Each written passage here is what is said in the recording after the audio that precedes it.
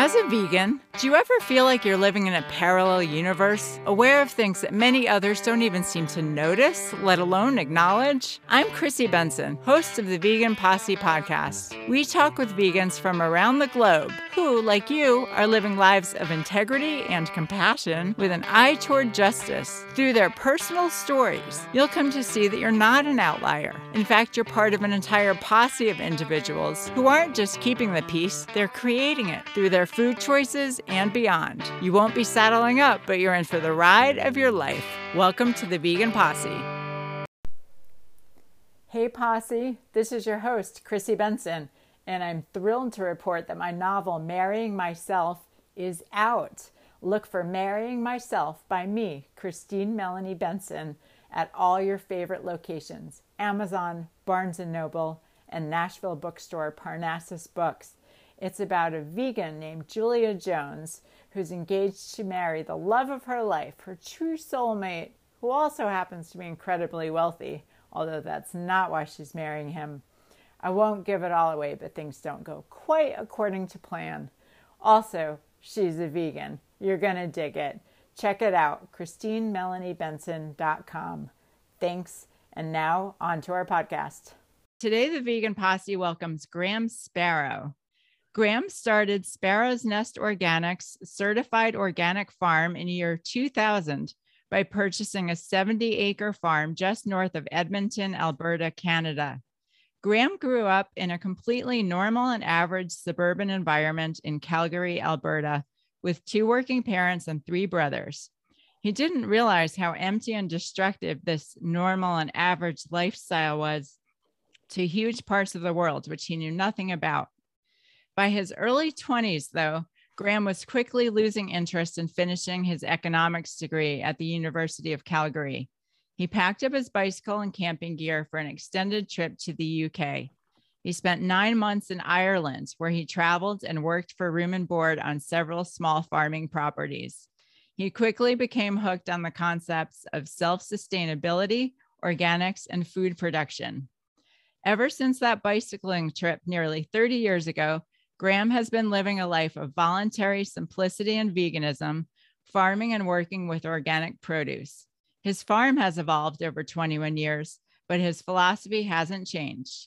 He still manages a multi-family CSA, that is community-supported agriculture, and he sells his fresh organic produce every Saturday year-round at the local farmers market in Edmonton. So Graham, welcome to the Vegan Posse. Thank you. Are you ready for the ride of your life? Yeah, you bet. Always. Awesome. All right. Well, you've had quite the journey. So why don't you tell us exactly when you went vegan and what prompted you to do so? Well, I went vegan in my 20s, and I have to thank my first serious girlfriend was a vegetarian at the time. Now, this is back in the 80s when vegetarianism was like a totally fringe thing, at least in Canada. Maybe on the coast of California, it was a little more established, but it was a very new thing for me. And I'd never actually met a vegetarian before. So when my girlfriend and I at the time went out for our first meal, we went to a place called The Keg, and I ordered a big steak, and she ordered a Caesar salad. And I said, is that all you're going to eat? Like, what's wrong with you? And she said, oh, I'm a vegetarian. And I was like, wow, what the heck? So I became vegetarian shortly thereafter. I did some research, and I'm a pretty cerebral person, so I wanted to see if I could be healthy and be a vegetarian. And of course, yeah, you can. So once I did the research and I found out I could do it, I just jumped in with both feet. I think that was when I was 20 or 21, and I was vegetarian for 5 years or so. And then I just happened to move into a house in Calgary, my hometown. And lived with a couple there, and they were vegans. And so I was already vegetarian for 5 years, and I thought, this is perfect. I'm just going to go vegan. And ironically, since then, he's a huge meat eater now. My old friend Nigel, he's like, and when I teased him about it, I hadn't seen him for years. And when I teased him about, geez, you were vegan when we met, and now you're like eating hamburgers. And he's like, oh, I was never vegan. It was just something I was trying on or something. For me, it's been a complete, like for over 30 years, I've been a vegan, and I've never looked back. And it's not something I'm trying on. It's definitely resonates with my spirit and with the animals and with the environment. So yeah, that was the transition. It was very easy for me. And the only time I find veganism difficult is when I'm traveling to, the developing world. It can be really hard to find food. Meat has not passed these lips in 30 whatever years. I have eaten, what have I had in the last few years? I've eaten some cheese. I've had some eggs, when I'm traveling or whatever, but yeah, like I'm a staunch vegan and I love it. I just love it. Likewise. Yeah. I think as you stay vegan for a long time, you come to realize it's impossible to be completely perfect because, sometimes there are slips or sometimes there's an ingredient you're not aware of but I relate to that a lot. Veganism is not something I'm trying on. Yeah. Or if it is, it's like I finally found the thing that fits. So I'm not taking it off. I've got another layer of challenge, which is I'm gluten-free as well, because I'm not celiac, but on that celiac spectrum, I'm fairly high. And so that's another restriction for me that makes it a little bit hard. But it's easily adaptable too. And I have adapted to it. So when did you discover that about your sensitivity to gluten? 10 years ago, Chrissy. I had like upset stomach and just bloated tummy and lots of gas for years and tired, fatigue, and I didn't know what it was about. And I finally went to a naturopath. And right away she said, "Oh yeah, you've got to get gluten out of your diet." Yeah, and I felt much better almost immediately, like within 2 months. Had you been eating a lot of gluten? Yeah, I was.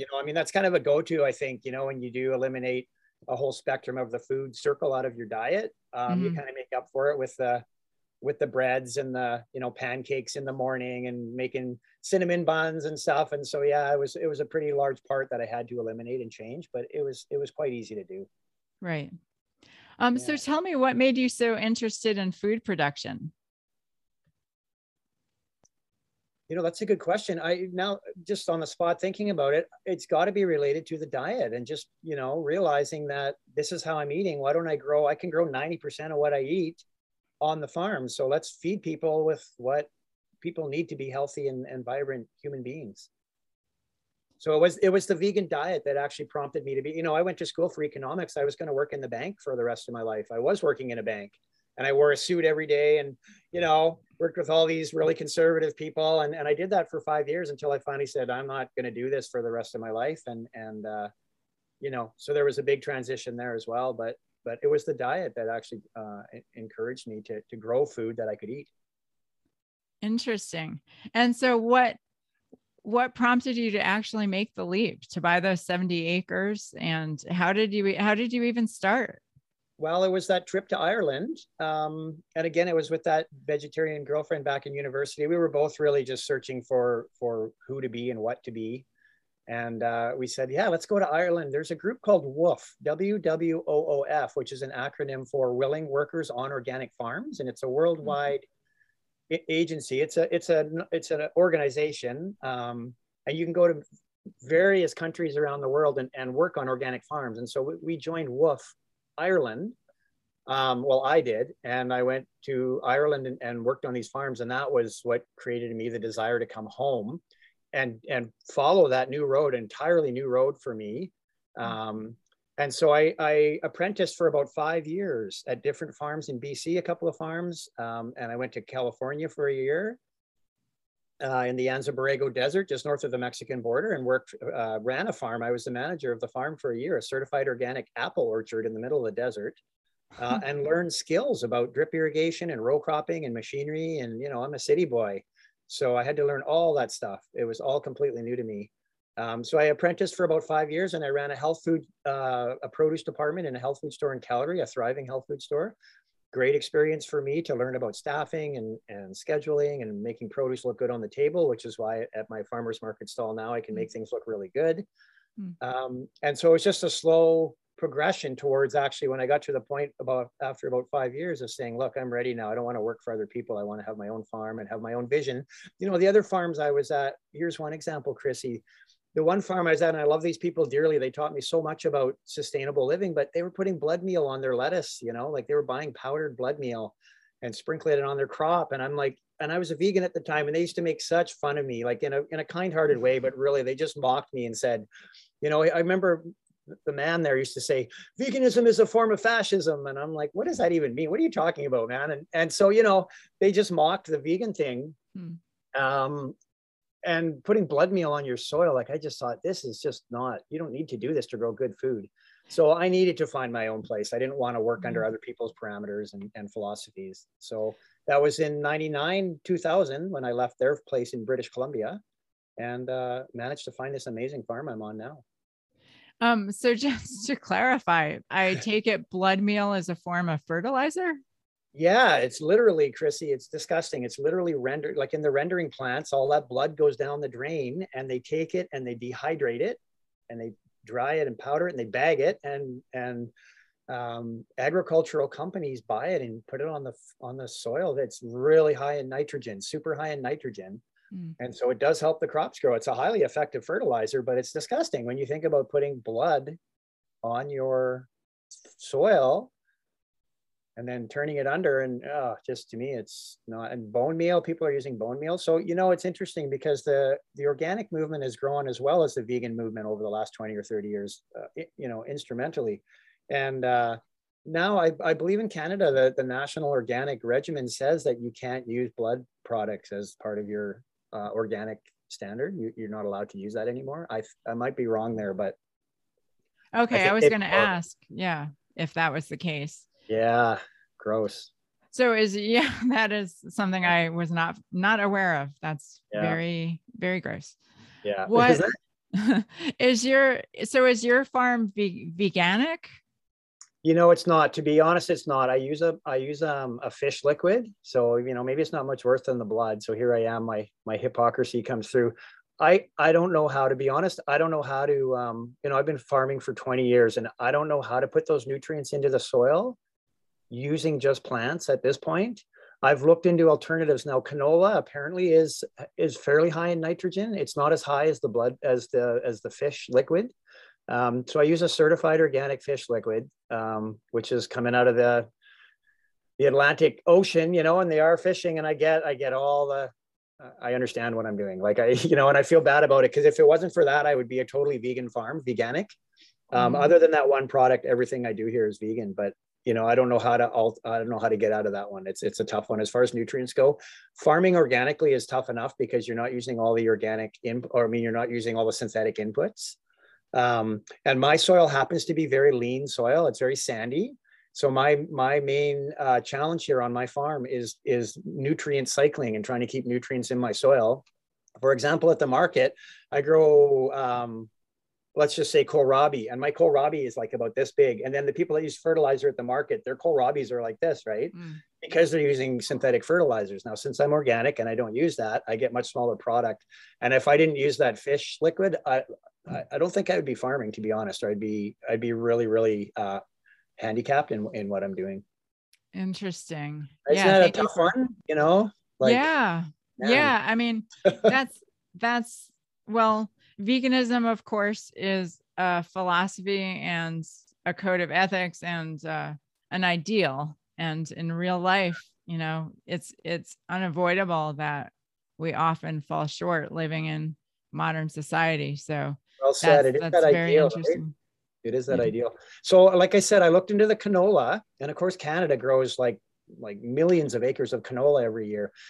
The issues with canola are that most of it's genetically modified. There are a few growers that are doing certified organic canola, but most of it's genetically modified, which means it's been tinkered with to grow with herbicide treatments and not die from herbicide, which is in itself is just a scary thing that a plant won't die from spraying Roundup on it. But so I can get like powdered canola from Saskatchewan, one of the agricultural provinces here in Canada. I just haven't moved yet, and you know it's logistics. It's bringing a huge tote of powdered canola here and somehow learning how to apply that on my farm. So it's a learning curve, and I've been thinking about it for a couple of years, and I would really like to get off the fish meal or the fish liquid. It's a liquid product. And so the fish liquid, what is it exactly? It's literally just ground up. So it's waste fish that when they catch, you know, these horrible trawlers. I mean, we're all aware of what's going on in our oceans, and you know, they go out and catch, and so they have the fish that they want to eat, and then whatever is not edible, I'm assuming they siphon off into another tank, and then they grind it up and they they put it in big jugs for us and for growers like me. You know, what I do is I put it in my, in the drip system, in the drip irrigation system, and it just drips through and root waters all the crops. Wow. Crazy. I know. Yeah. It's weird. Hey, like I've been a vegan for Very weird. Yeah. years and I'm still buying fish liquid, and I get all the inconsistencies there. Right. It's yeah. I'm a little speechless, but Yeah, right. I mean, again, it's so easy. You know, it's clear that you've tried lots of things. So I've done the reading and the research, and it's really, you know, it's really a difficult one. I use a kelp meal as well, a liquid kelp, and it just doesn't have the nutrient spectrum that the fish does. So the kelp is high in other micronutrients and it's highly effective, but it doesn't provide the same fertilizer as the fish. Right. Well, I would assume that it's very empowering to be growing your own food. I mean, that's got to be a great feeling. It's amazing. Yeah. You know, what's really amazing, Chrissy, is I've got a 13-year-old son, and, you know, for him to say, I'll say it, supper time, Ben, can you run out and grab some kale? And he'll come back in with beautiful, just like literally just picked and just shining, you know, beautiful food. Yeah, we eat really well. Nice. And all organic, much organic as we can. Yeah. Well, that kind of leads me into my next question. You mentioned that your suburban upbringing was empty and average. And you're certainly not the first person to feel that way, but can you explain why you mentioned that? Well, I think it's important when we decide that consumerism is not, you know, the religious experience that we think it is, that this, like, you know, case in point, Black Friday or whatever they call it is coming up. Used to be Black Friday, and now it's the whole weekend. And now, in fact, it starts the weekend before, right? And this, you know, it's insidious how it creeps into our life, this consumer culture and this God of money and worship. You know, I don't know if we want to get into the whole banking system and the whole disease of money, but when you make a choice of voluntary simplicity and you get away from all that, you find richness and joy in so many other things. And so that's the only reason why I you know, in reflecting on my upbringing, my parents did the best they could. And they were both, I'm very blessed to I don't have any serious mental health issues. I was never abused as a child. So I feel very grateful that I had a very average upbringing in that sense, but it was really devoid of any serious meaning of how to take care of our planet, how to take care of one another, how to communicate with each other. You know, so I like, none of those skills are really taught anymore. We have to teach ourselves those things through adult life. So in that way, it was empty. You know, I love my parents and I do cherish my family and my upbringing, but it certainly doesn't compare, I don't think, in depth to what I've chosen to live now and the path I've chosen. So these days, your son is getting a very different growing up experience than the one you had. How do you think that will serve him or is serving him? Well, I think it's giving him so many life skills that just aren't taught, you know, everywhere. I mean, that kid can go start a fire out in the woods in 3 minutes. He's got a fire going when we go out. He's been a vegan, born and raised. He was born here in the house with a midwife. So he was a home birth. And it's a tremendous story of how to express it. Like, just, it's incredible. Humans are incredible beings. And we've really, in the system we're in, it seems to just limit us so much to our potential, you know, and it's the people that break out of those shackles of what we're taught to be and who we are and who we can be. It's the people that break out that really shine and rise above all the rest. And so when I observe Ben and just how he relates to other animals and other people, it really just fills me with so much pride and joy to observe, you know, a functioning human being, you know, with a healthy immune system and, you know, good communication skills. And like, he calls me on my stuff all the time, and you know, he's got me backpedaling all the time saying, you know what, Ben, I'm really embarrassed and ashamed of that behavior. And you're right. Like, I need to work on that. Like, it's amazing for a 13-year-old to tell you, Dad, you know what? Yeah. That's great. So did he ever question his veganism or? So now that he's 13, you know, the teen years, I'm just seeing the hint of the attitude, the tude now is coming out. And so I'm getting the little flashes of like, this is me. And you know, this is Ben speaking of, this is me and this is who I want to be. So, you know, he's a vegan at the house here because that's what we do. We don't have any animal products in the house. So we eat vegan here. When he goes to a friend's house, if they get pizza, he doesn't always say, I want the diet cheese, I want the vegan cheese on the pizza. He'll just eat it, and when he goes to a birthday party, he'll eat the birthday cake. So in his heart, he's a vegan. When it comes to reality, not so much. I don't think he's ever eaten meat. Unfortunately, his mom went back from being a vegan, and now she's been eating meat for a few years. So she served him chicken a few years ago in their house. I had a real issue with that, of course, but so he came back and said, oh, Dad, we ate chicken the other day. And I was just astounded, born and raised a vegan, and with no conversation about, I'm going to change his diet. So I said, well, what was it like? And he said, oh, it was disgusting. It was chewy and gross. And so I think once he tried meat, but other than that, as far as I know, he's never had, so in his heart, he's a vegan. It's really hard. You can't control.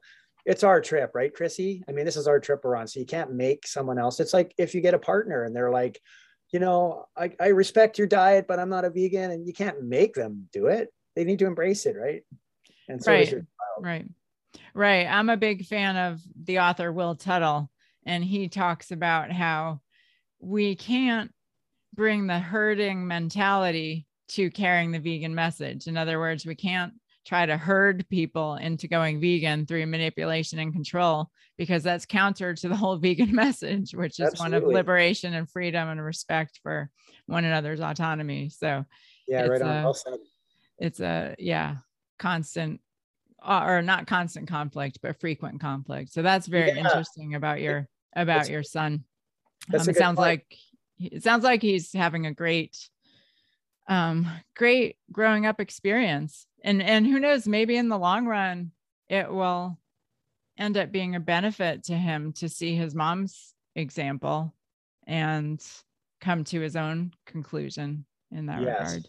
I agree. And the word hypocrisy came into his vocabulary years ago, because you can see the hypocrisy of people, saying that they're living a gentler, this gets me, Chrissy. And, I don't mean to, I know you've got your set of questions, but I'll just throw this in. The people that say they're environmentalists, we just had the COP22 or whatever, and all these people say they're concerned about climate change.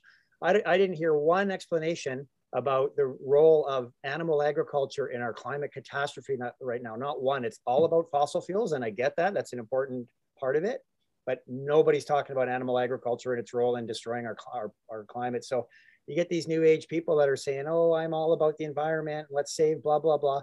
And they go out and get their Big Mac, right? And I'm just like, talk about hypocrisy or hypocrites, right? So Ben learned that word years ago. And so when he goes to his mom's and gets fed meat, and they're talking about, they're progressives and blah, blah, blah. And it's like, come on, man. Like, you don't go back from being a vegan. It's like going back from being non-racist or progress, like, how do you go backwards from that, right? Right. Well, I've reconsidered my position, and, Right.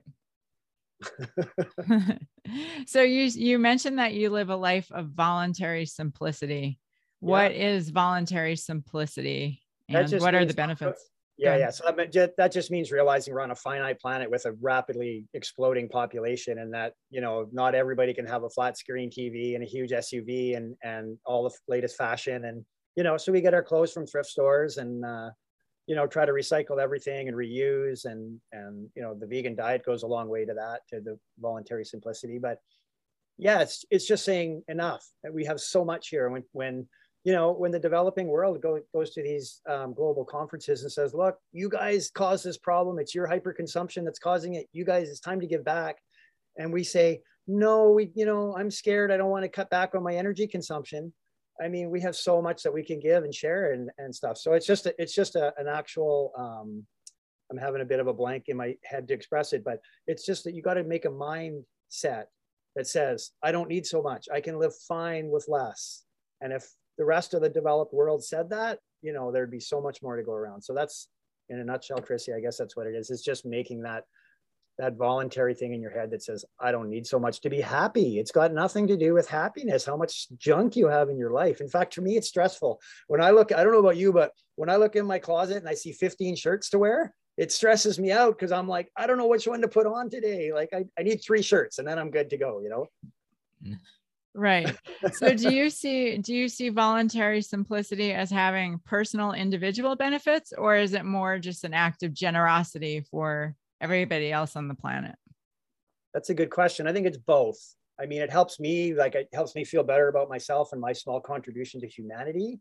But I think if people, like, I get people coming to the farm all the time, and I think they see it, they come into my home and they see how simple it is. And, you know, like the first thing in my home people notice is all the awesome food in the shelves, because I have all my cupboards off, all the doors are off the cupboard. So it's all open, right? So they see all the glass jars of legumes and grains, and, you know, it's amazing. So they can, and it's just less packaging, less driving, less clothing, like I said. So I think it, in the larger picture, it also helps people. If you lead by example, people see, you know, look, here's a happy individual that is really trying to get by with less, and it works. Like, to be honest, it works. Right. And I think with accumulating a lot of possessions, there's that law of diminishing returns. You know, the more possessions we have, the less we enjoy them overall. Yeah, that's right. So what do you think is so important about organic farming as opposed to conventional farming? Oh my God, that's a big one. That's a big one. I mean, again, it's leading to, you know, just to, and I'm not diminishing people's, you know, knowledge of what organic versus conventional is, but just in a nutshell, the conventional farming uses chemical inputs to grow their food. So they're using synthetic fertilizers in the ground, which is insanity, because, you know, the research is showing, they know this from 100 years ago when they first started using chemical inputs like nitrogen, anhydrous nitrogen, ammonia into the soil. By the time the farmer gets to the end of the field to turn around and come back and do the next row, 50% of that is oxidized and gone up into the air. So very little of it actually stays in the soil. So this farming technique has nothing to do with efficiency or with quality or with being easy for the farmer. It's got nothing to do with any of that. All it is agribusiness, and all it serves to help are the large agricultural business interests that are producing the fertilizers and now producing these seeds that are meant to be grown with these fertilizer inputs. So, you know, organic farming breaks away from all those chemical inputs and uses the natural processes of nature to build the soil, using compost and certain crops that we grow, legumes that fix nitrogen from the air, and other cereal crops that put organic matter into the soil. We use the natural processes of nature to improve our soil quality and to, quite frankly, grow better food.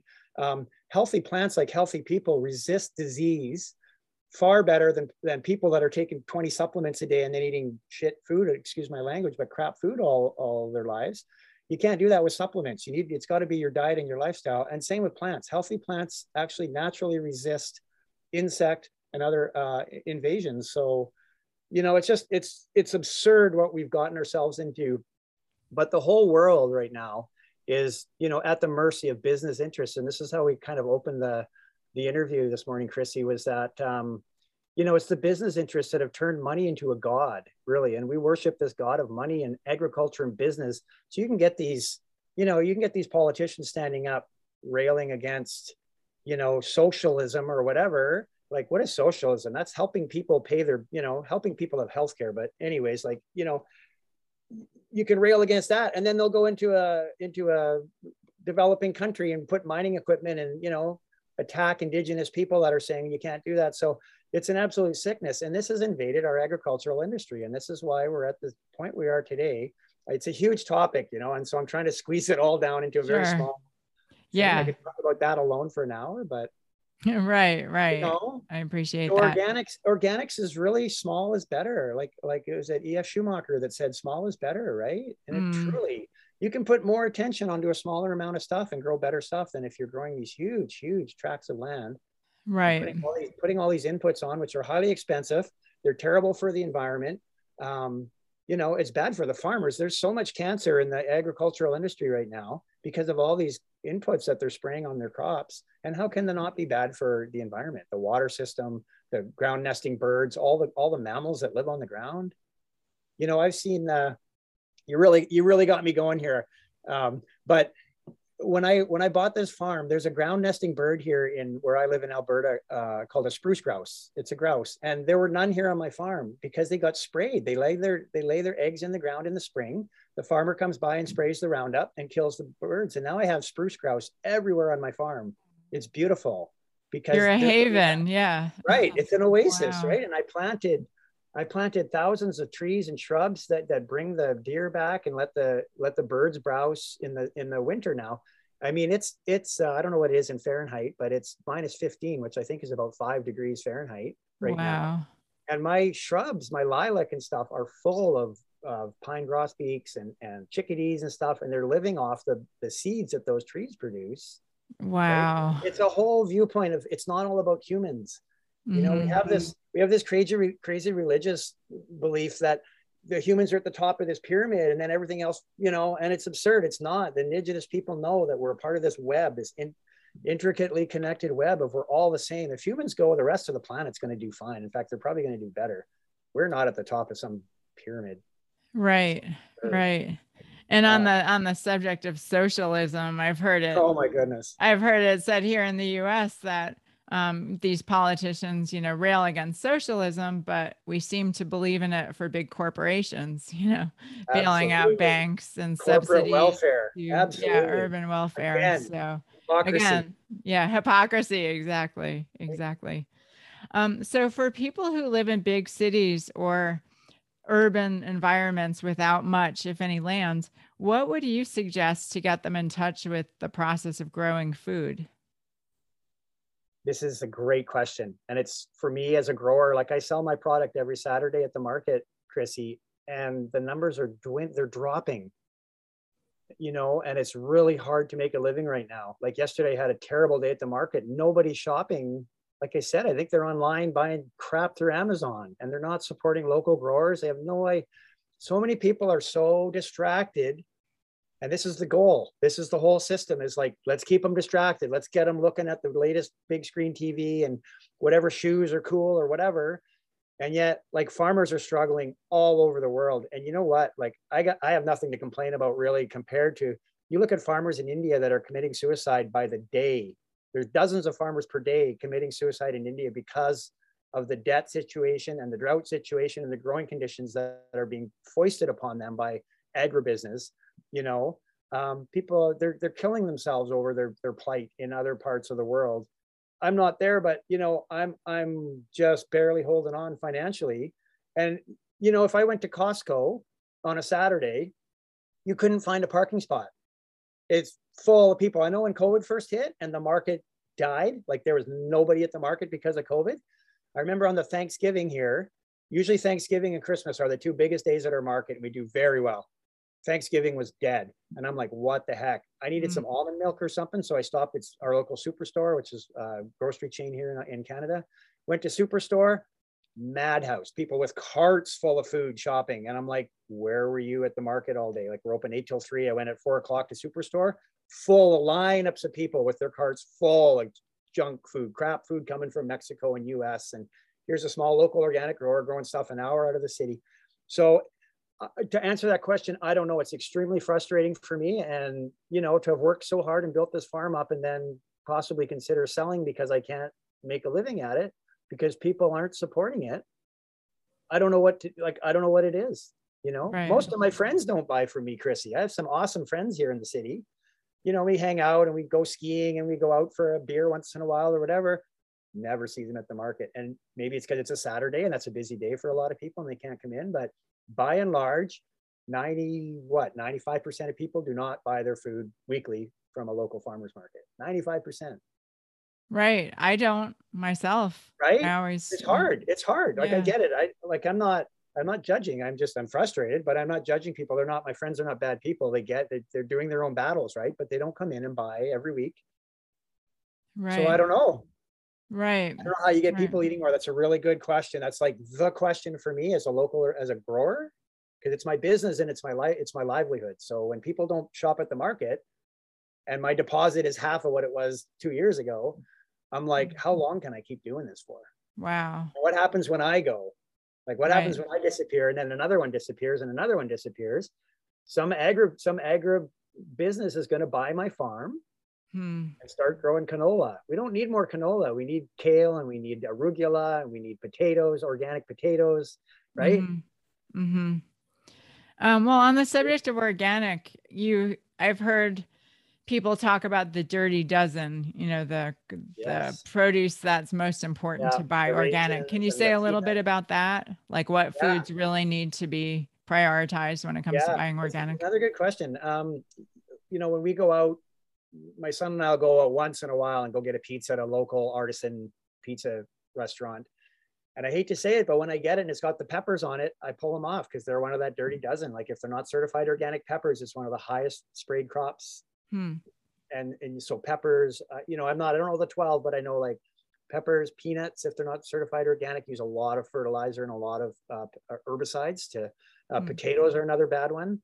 So I don't know specifically what you'd like me to answer about that, but certified organic, you're always like, people come to me and say, oh, it's so much work peeling your carrots or whatever. And I always say, don't peel your vegetables. If they're certified organic, 60% of the nutrients are in the first millimeter of that peel. Just brush them off. I've got a specific brush on my sink. That's my veggie brush. I never, ever peel vegetables, even my potatoes. Like, don't peel your veggies. Right. Same here. Right. But maybe you can explain this to me, because I had the impression that foods that grew under the ground were somewhat buffered from herbicides and pesticides. So why do potatoes need to be organic? So good question. So now I see where you're getting at. So that is true to a degree, that they're not getting directly sprayed, but it's the processing. So what happens specifically with potatoes, the conventional growers will spray an herbicide in the fall to kill the plant, because the machines dig better. We always have to fight because we have these 3 feet of top of the plant that we're fighting with as we're digging the potatoes, because we don't kill the top. So they spray a herbicide, they kill the green part of the plant. Under the ground, the potatoes coming out. But then once they start processing those potatoes, they'll often spray, I would say generally spray, sprouting inhibitor, which is a chemical that prevents them from sprouting. Because when you go to the store and you see those sprouting potatoes, the sprouts are technically toxic. You just have to nip off that sprout and then it's fine, but you don't want to eat the sprouts. So, they use a sprouting inhibitor. So it's more of the processing part. The growing part, sure, you might get it. Same with carrots. Like if you're spraying a herbicide to kill that green before you lift the carrots and process them, you might get away from direct contact, but that stuff's in the soil. Like it is in that top, quarter inch of soil. So it's still touching it. It's still in contact with it. And then the larger question is environmentally, it gets in the water table, right? So they're irrigating. I don't know if you remember, I think it was Earthbound. I don't want to get sued here, but it's a fact that it was Earthbound Greens sprayed sewage sludge. Can you believe this? On a California spinach farm, and they sprayed sewage sludge and it killed people. Like people got E. coli or whatever it was, right? I remember. Yeah. Right? It was only about the last 5 or 7 years in Canada, it killed real people. And they had total recall of that product. And some managers saying at some point, yeah, let's put this sewage sludge on this, like just totally disconnected from what they're doing, which is growing beautiful food for people, right? Some manager there had no idea the link between pathogens in sewage sludge and putting it on in a field of certified organic spinach greens. Like, hello. Right. And then the spinach got blamed. That's right. As if it were sewage sludge from the spinach. Yeah. As if it just, right. Yeah. Can you talk a little bit about community supported agriculture? I'd love to. It's one of my faves. So I did the CSA, the community supported agriculture. I started doing that the first year I bought the farm. So I wasn't ready to produce for a market because I didn't have any systems in place to, be consistently providing a great product year round at a market. So I didn't get into markets until probably my 6th or 7th year of production. But the very first year I did a garden when I bought this new farm. And I think I had 13 people in my CSA. I browbeat my friends and said, please, can you buy a share? And they reluctantly did. And then they were like, this is amazing. Wow. They got fresh tomatoes every week and lettuce and carrots and stuff. So for people who aren't familiar with CSAs at all, can you explain people buy a share?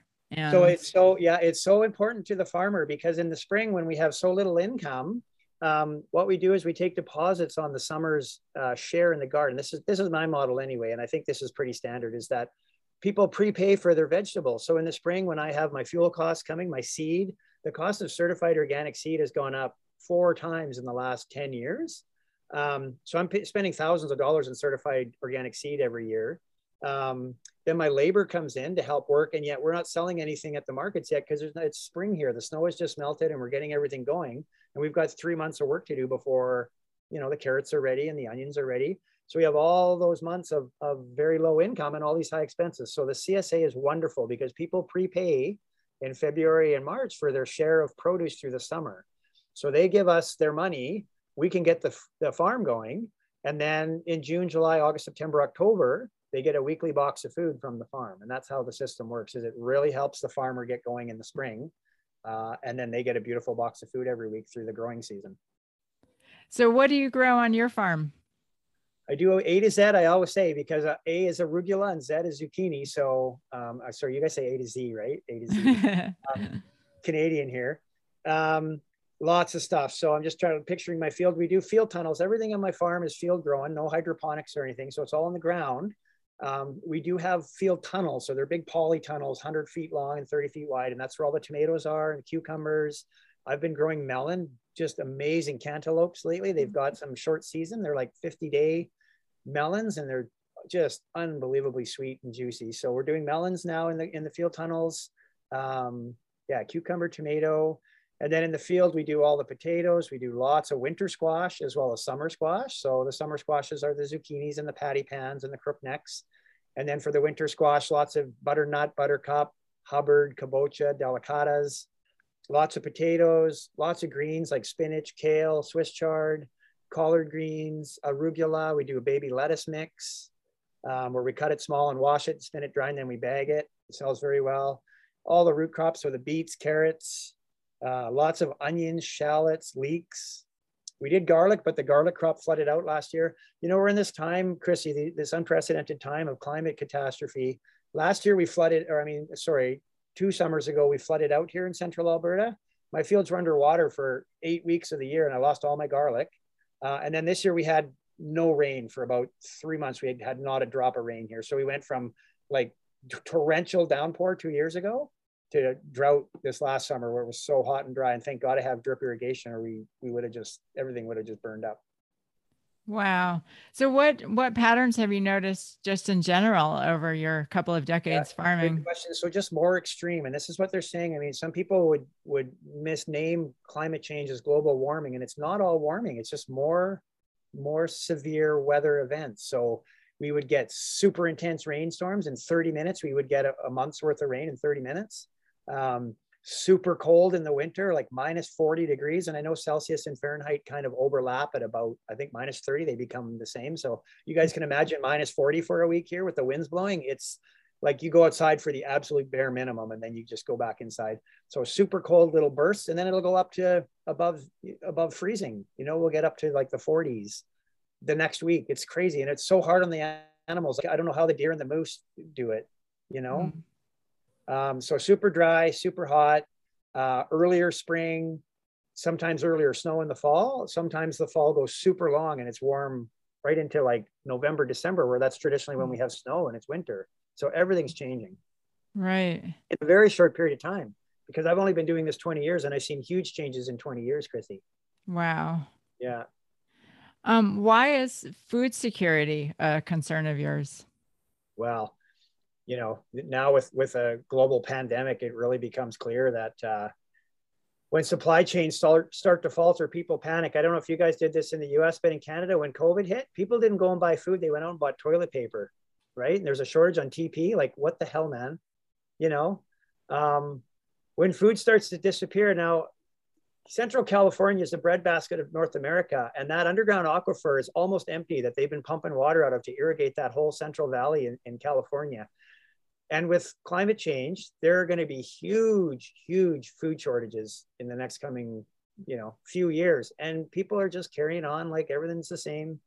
I don't know what it is in our genetic composition, why we can't grasp this long-term reality of what we're doing to the planet. But California's going to run out of water. I mean, what's the big dam there that's down? There's a huge Mears Dam or something. I don't know. I'm not sure. Yeah, it's huge. It's a lake and it's down like 60 feet. It's down to like 12 wow. feet of brackish water, right? And this is the water supply for like, I don't even know. Maybe it's in Nevada or something, but it's almost out of water. And this is for agriculture, this is a huge source of water. So, local food, keeping your local farms going. Right now we had floods, we had landslides. I don't know if you heard this in the news there, but in Vancouver on the West Coast, we had these torrential rains and it washed out, they had mudslides on the mountains and it washed out there's my dog.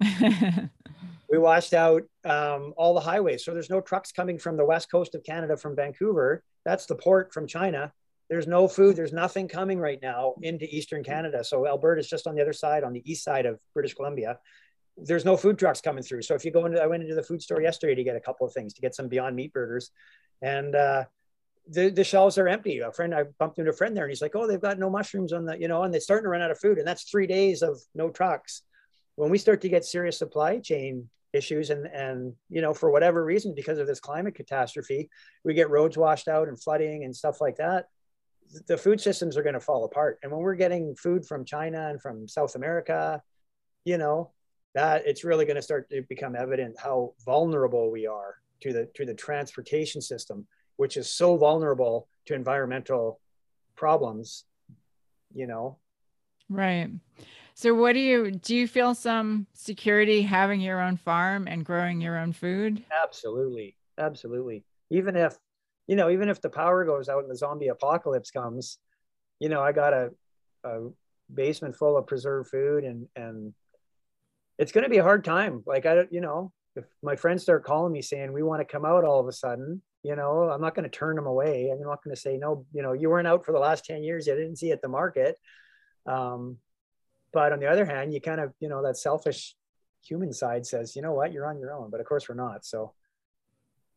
Right. Well, I mean, what do you think the answer is, or how do you see any hope of turning this ship around? Well, it's a big ship to turn around, Chrissy. So, that's a good question again. And just on the spur of the moment, I didn't really think about it, but it's got to be the schools. Like, the kids have to learn that it's important to grow, it's important to grow food, and it's important to eat good food. Canada just changed its food guide. Before, it used to be like meat. What was it? Meat, dairy, grains, and vegetables. And now they've called it meat and meat substitute. So tofu is actually in there. Legumes are actually in there as a viable alternative to meat protein, right? So it's coming. And when the kids, like when Ben comes home and tells me what they're learning at school, it's completely different from what I learned 40 years ago, and just the gender acceptance and more progressive politics, environmentalism. So it's got to start at the schools. These kids have to learn that it's not okay to kill our planet. We're not going to all fly to Mars with Elon Musk. I hate to say it. That's the playground of the rich and famous that have too much money and they don't know what to do on the planet. They're going to fly to Mars. Let them go. They're causing all the problem anyway. The people left here to deal with the problems that many of them have created. It's all about local sustainability and smallness and traveling less and, community and reaching out to your community and getting to know who's around you. And so I think it starts with the schools. Anyway, that's in a nutshell. It's getting the kids to turn their attention from Minecraft and gaming and get them out in a garden. Right. Does Ben like to spend time outdoors in the, he does, in but the fields? It's changing now that he's, like, we lived outside, Chrissy, as much as we could. We were out, like, today's Sunday. It's my one day off really from the work week. And no religious thing. It just happens to be, our one day of rest that we happen to not be at a market and I'm not working through the week. So Sunday was always our day to go out and have a fire in the woods. And we'd bring some vegan marshmallows and make some hot chocolate and have a fire with the dog. And now it's like pulling teeth. I mean, he used to I'd say, Ben, let's go. And he'd be out, have his snow pants on. And now he's like, nah, he's on his phone. Like right now he's up on his phone texting with his friends. And so he loves it, and he's very capable as an outdoors person. He's very capable of staying warm and being sensible and, knowing what directions are. He's got that gift in him now because I've given it to him, but it's what he does with it. And maybe he's going to squander it. And maybe in 10 years, he's going to really realize that, he's got skill sets now that he could lead people to teach them how to survive outside if he wants to do that. Right. I'm sure he'll be very glad that he has those skills. Whether he appreciates them now is, debatable, possibly. Yeah, exactly. So Graham, how does veganism inform your perspective on the world in general? Oh, good question. I think it's a disconnect. It's a disconnect with our surroundings and what it is that's bad for us. Like, this is going back to the hyper consumerism. And if we don't know that raising livestock, like, don't you hear this when people, you get in a debate with them about veganism and not eating animals, and they're like, well, what happens to all the animals? And you're like, Jesus F Christ, like, we're breeding animals, like, just quit breeding them and there won't be an animal problem, right? And so when people don't know what's causing them great harm and they sustain it.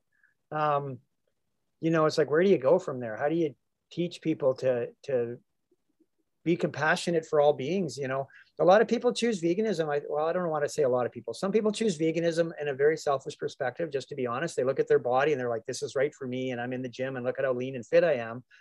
I chose veganism because when I read Animal Liberation by Peter Singer years ago, that was the first book I read. And when I read about how animals were being experimented on, and the pain and the suffering they go through in these factory farms, it made me sick. And I thought, how can I not know about this? How can I do this? So for me, like I said, I read books right away when my girlfriend at the time was a vegetarian.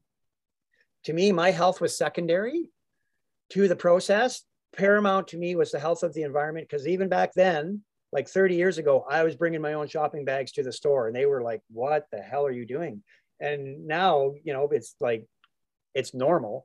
But back in the day, when I realized what we were doing, I'm like, I can't support this. And, you know, we need to connect people into what our actions are doing to the greater animal population. We're all animals. I mean, people like to say there's humans and then there's the animal kingdom. We are the animal kingdom. And so what we're doing to ourselves, we're doing to all the other animals. So I keep that, it's with me constantly when I think about what animal agriculture is doing to the planet.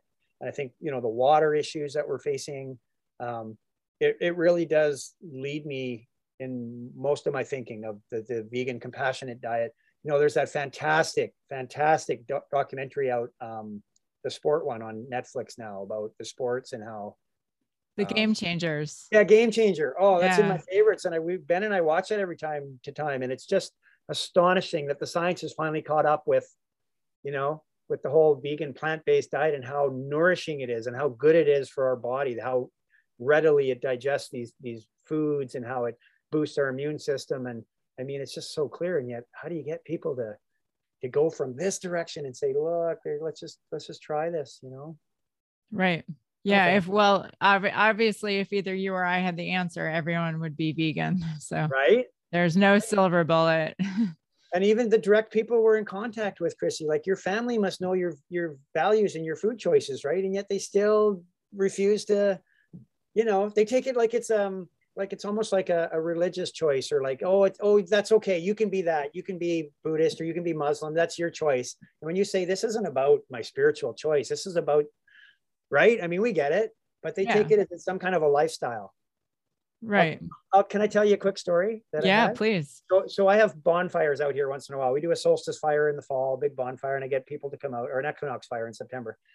And some new people, some friends of Ben's kid, like Ben's friends, their parents wanted to come out. And so I just said to them, it's great, you guys come on out. It's a family event. It's kid friendly. You know, we're not all falling around drunk, and, you know, it's a great thing. Come, but please, it's a vegan event. So please respect my decisions and just bring meat, plant-based, whatever you're going to bring to the campfire. Well, I had moms writing me in, oh my God, why are you trying to impose your beliefs on us? And I'm like, you can come or you can't come. But like, you know, and they're like, so I wrote them back. I thought about it and I'm like, how do I respond to these people? And I said, this is not a lifestyle. Like this isn't some flaky new age. Like, it's not like crystals that are going to help me. You know, this is like a food choice that is actually good for the planet.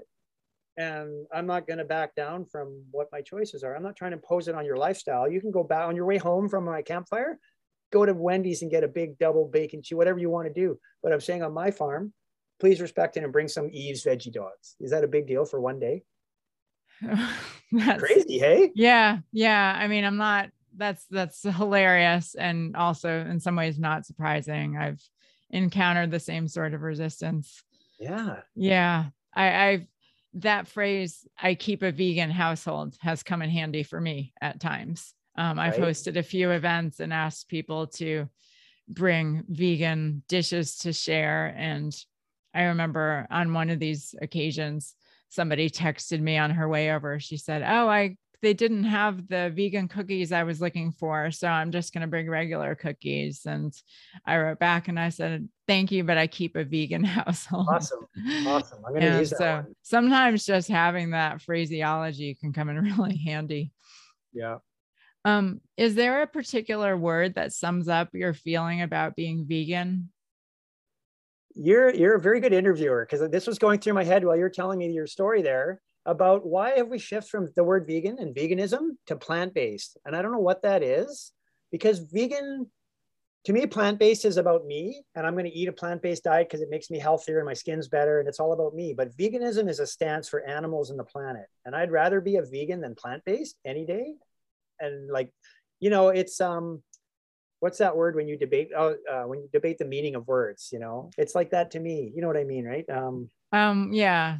Not etymology, semantics. Semantics. Thank you. Yes. That's it. Thank you, Chrissy. So it's semantics, like veganism, plant-based, but to me, veganism has a real animal rights stance to it.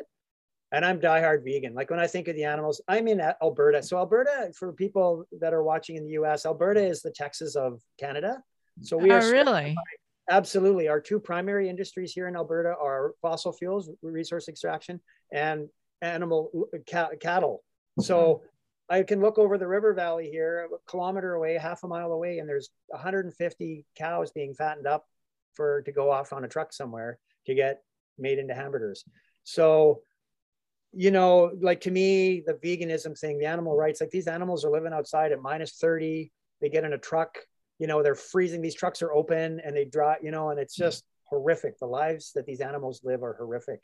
And so for me, vegan is, so I don't know if that answers your question, but I'm a vegan. Like I'm 100% about the animal rights, and that no animal deserves, you know, when we go one step, I don't want to say down, I don't want to diminish primates, but if we go one step down the evolutionary chain to monkeys and apes and gorillas, and we're experimenting on them in horrific ways that we would never do to a human being, to a Homo sapien, it's appalling to me that humans are doing this to other people, you know, and testing shampoos on them to hit that LD50 mark where 50% of them die from, right? And saying, okay, well, this shampoo, if someone happened to drink a gallon of shampoo, I was going to say 4 liters because we're in Canada, but if someone would happen to drink a gallon of shampoo, they're not going to die from it. If you're dumb enough to drink a gallon of shampoo, I'd say get out of the gene pool. I think maybe you should die from drinking that. Just get them out of the gene pool. You shouldn't pass those on to other people. So, you know what? Yeah, for people who may not be familiar, that LD50 test, and you can correct me, Graham, if I'm off here, but I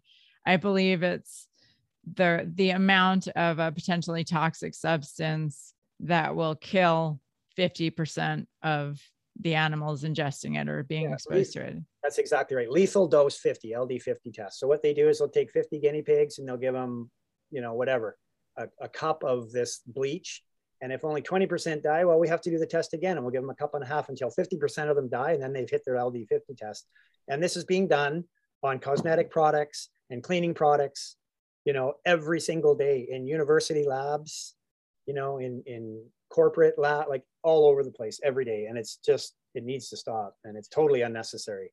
Like I say, if someone wants to drink a gallon of bleach, let it, you know, get out of the gene pool, pal, because you don't. Right. I know the animal experimentation, in terms of the numbers of non-human animals that it involves, it's, you know, far less than our food system. But I'm with you. The experimentation is just so ridiculously and gratuitously cruel, because so much of it is for psychological experiments. You know, let's see if it's damaging to remove a baby from his mother. Let's see if that causes any problems. What interesting information. Or drug addiction, you know, cocaine or smoking. And it's like, we're conducting these experiments to learn more about our human vices. I've seen PETA videos. You know, Penn State is one of the worst because it's got a huge agriculture college there, and they're one of the worst for animal vivisection is the term.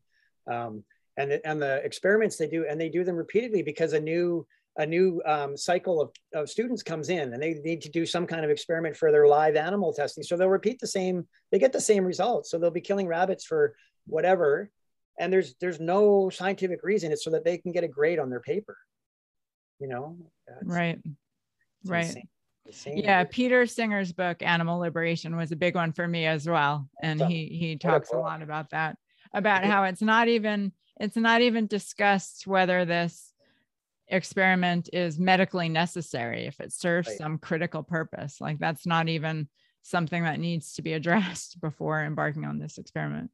That's right. He talks about the philosophy about, do humans have the right to do this to other beings? If we're not going to test this product on a live human baby, then obviously it's not important enough for us to justify that. Then are we justified in doing it on any other form of, sentient life that feels pain and suffers the same that we do, maybe in different ways, but in the same capacity, Right. feel pain and, yeah, it was very interesting book. Completely changed my whole outlook on life on this planet, really. Likewise. I got a lot from that book. And in fact, I have a signed copy from Peter Singer. Wow. I ran Oh into him at man. an event, and so he signed my copy.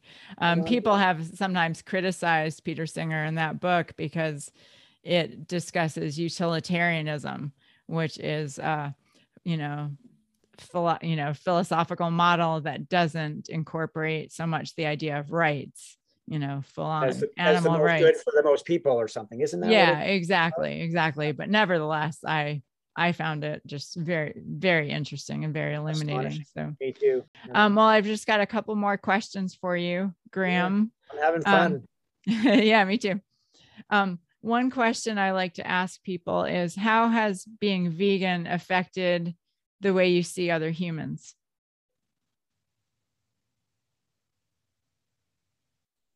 In a moment of complete candidacy, no, can't being Candor. candor. Thank you. Geez, English, like conjugate that verb or whatever. So being candid, it makes me judgmental because I'm like, what is wrong with people? Why don't they get it, man? And it's hard for me to love my family and love my friends when they're all eating meat, and they're lining up at the store and they go to the butcher section and get this plastic wrapped piece of a cow that was alive a month ago or whatever. So it makes me judgmental. And I've worked on that along because I've been vegan long enough that I'm hoping it's taking the judgmentalism out of me and making me just realize these people just aren't educated. They just don't know. I've done some meditation called Vipassana, and you go for a 10-day course and you sit in complete silence for 10 days and meditate. And they teach you the skill of meditation.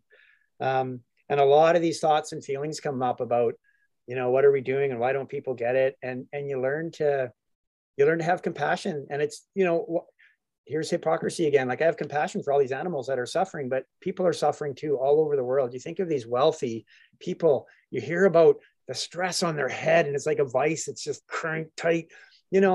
I might not have much money and whatever, but I live a beautiful life I'm outside all the time and I breathe and I give thanks to nature and stuff. These people are so messed up, and they come from rigid, controlled fathers in the background and mothers that were messed up. And, there's been chemical dependency. So I have to have compassion on them and not judge them, but say, hey, man, brother, sister, like, we're all in this together. If you cut back your meat even a little bit, this would be the benefit that would happen. So, I can be quite judgmental, but I'm working on just being a compassionate person, I hope. And yeah. Right. Thank you. Okay. If our listeners would like to get in touch with you, where can they find you? My Instagram. What is my Instagram? I think it's just Graham.Sparrow. Did you look it up, Chrissy? I don't know. I did look it up. I'll put it in the show notes, but I Great. don't have it in front of me. Great. And Facebook is Graham Sparrow again. And the business Instagram is Sparrow's Nest Organics, at Sparrow's Nest Organics, I believe. And so lots of cool posts on there, lots of beautiful veggies. And I saw that. Yeah, they are incredibly beautiful. thank you. Thank you. All right. Well, thanks so much, Graham. I really appreciate your joining us today. I went by so fast. I know it did go by fast. So we close every episode by taking 30 seconds of silence for the animals. So, Graham, I invite you to join me in 30 seconds of silence for all the suffering animals, human and non-human, who desire, as we all do, safety, happiness, and the freedom to live out their lives without interference. And we'll conclude with the sound of the bell.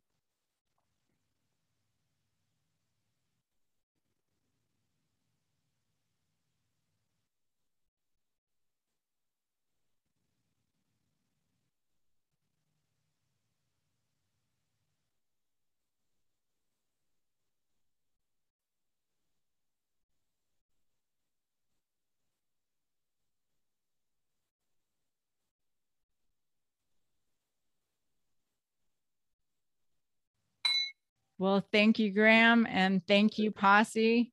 See you next time. And until then, stay strong and stay true. Awesome.